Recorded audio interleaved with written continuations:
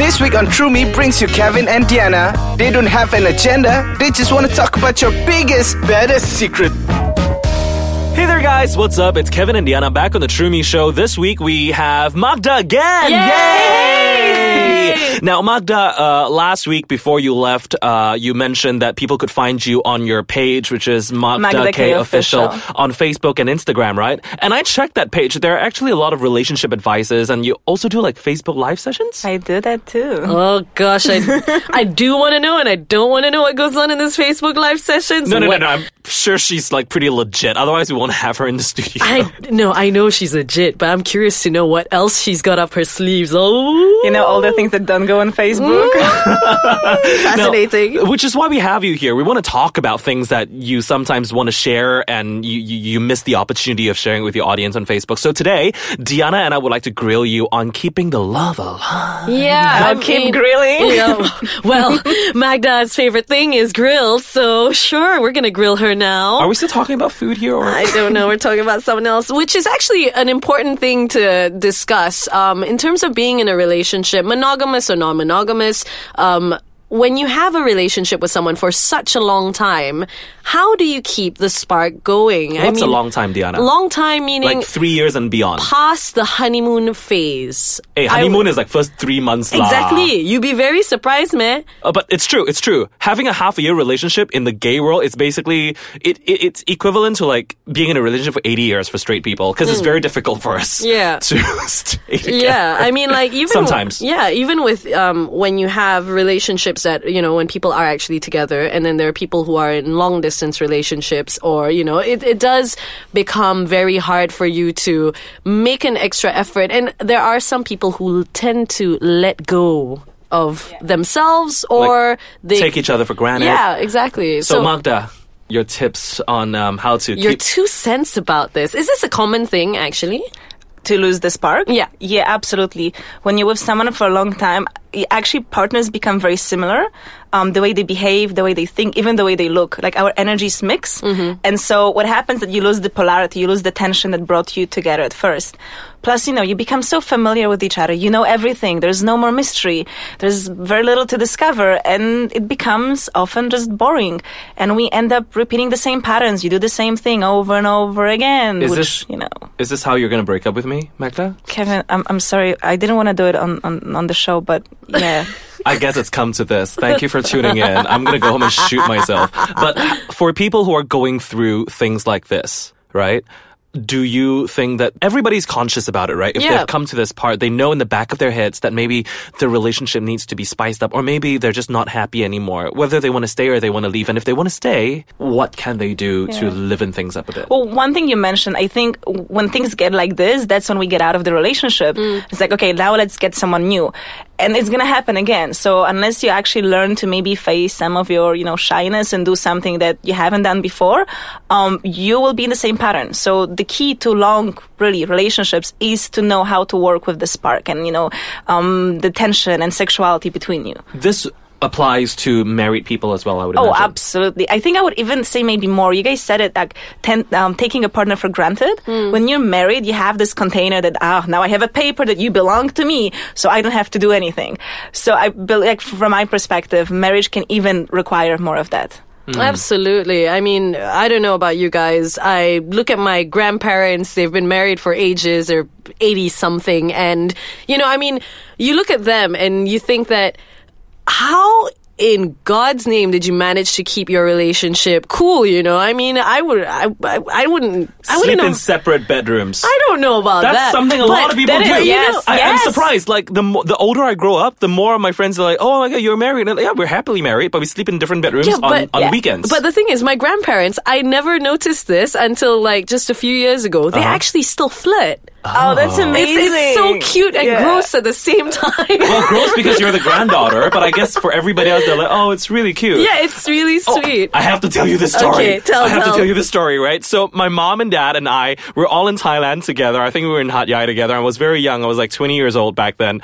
So they saw this young couple, and the guy was holding the girl's hand, and the girl was eating ice cream, and the guy said, we couldn't hear what he said, but we assumed that he said you've got ice cream on the side of your lips. So he wiped it with his finger and then he ate it, right? And my mom was looking at it. So my mom saw it and she nudged my dad and said, look at that, young love, isn't that romantic? Like, people just don't do that anymore when they're old.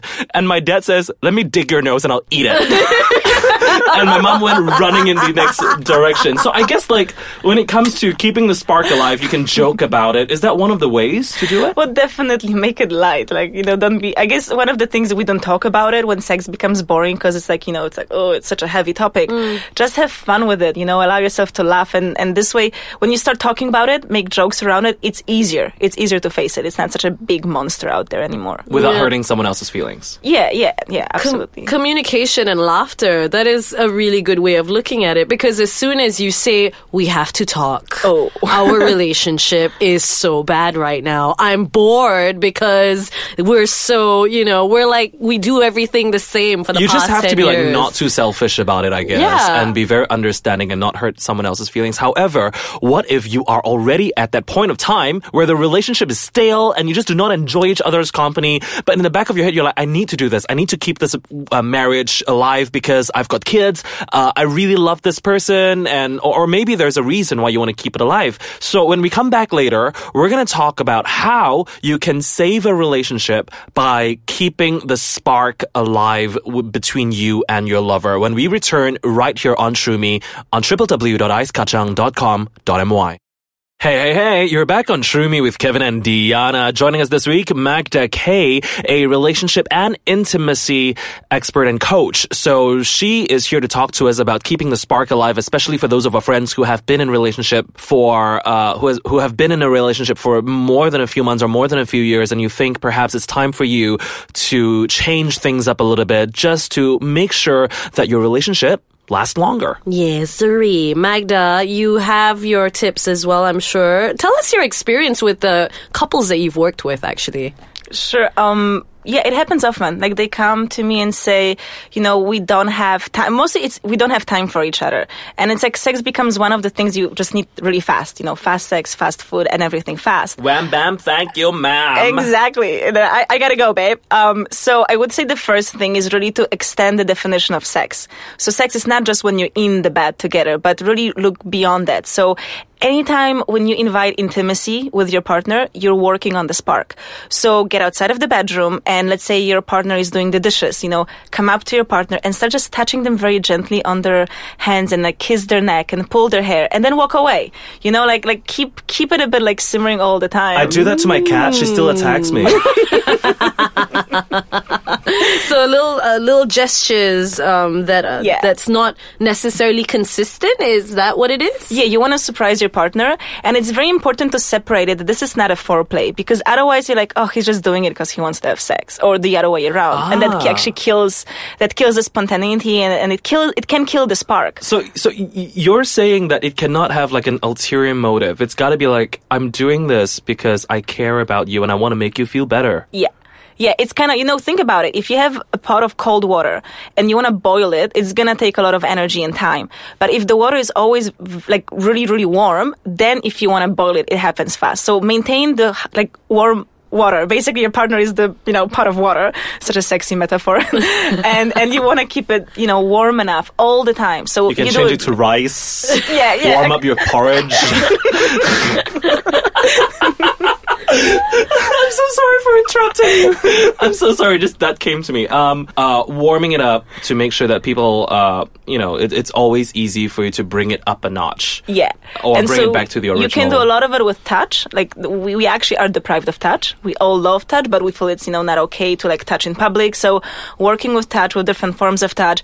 I mean, go and learn like erotic massages. Like, one of the best things you can give to your partner is a beautiful oil massage. Like, full body oil massage. What if you're the only person who wants to keep the spark alive and your partner is just taking advantage of that? Yeah. See, now there so are you're couples basically a massage like therapist. No, but then again, there are couples who have been in a relationship for a very long time. The one party is like, I'm all for creating the spark again, but the other party, I'm over it, and is completely, it's not even I'm over it and I don't want to be with you.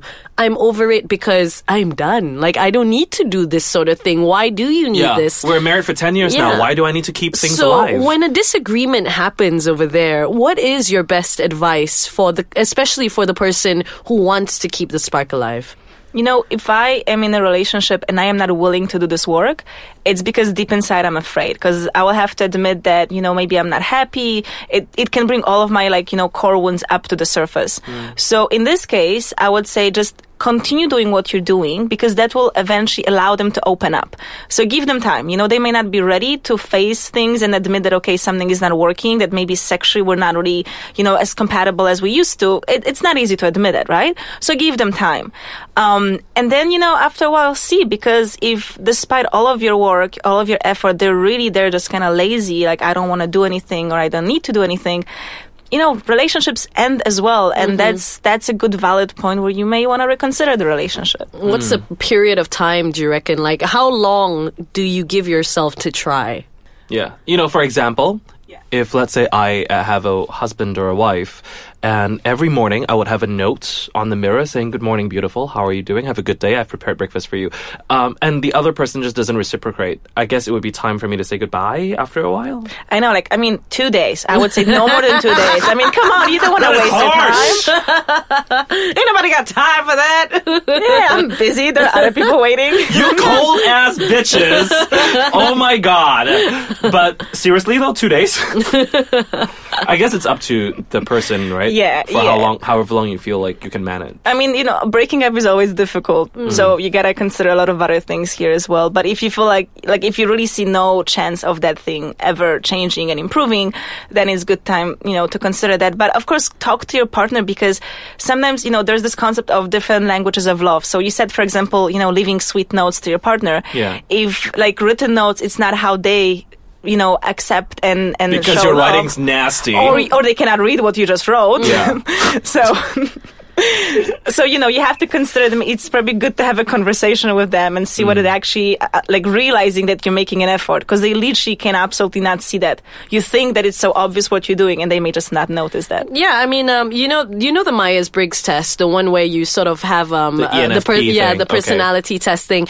I actually found a relationship version of that. So you basically know the kind of person that you are, what type of how do you want to be swept off your feet. And it's a lot of people in companies, they actually offer this test because they want to know how other people work, and they can, encourage them in a way that, suits them better, suits their personality. Do you think this would be helpful for relationships, especially if you are, you can't communicate, you can't express your true feelings by saying I actually really like foot fetish. I have a foot fetish and I can't tell you that. I don't know. I think trying out a new fetish is another way to start a spark in your relationship life. Yeah, and so imagine that you have the fetish with your feet, right? And it's difficult for you to bring it up. So how about bringing up something that is not actually my fetish nor yours, and we're just going to experiment? Because this way no one has any attachment to it. So you no one segue rejects into it. What do you think of uniforms? And then you start this conversation going. Yeah,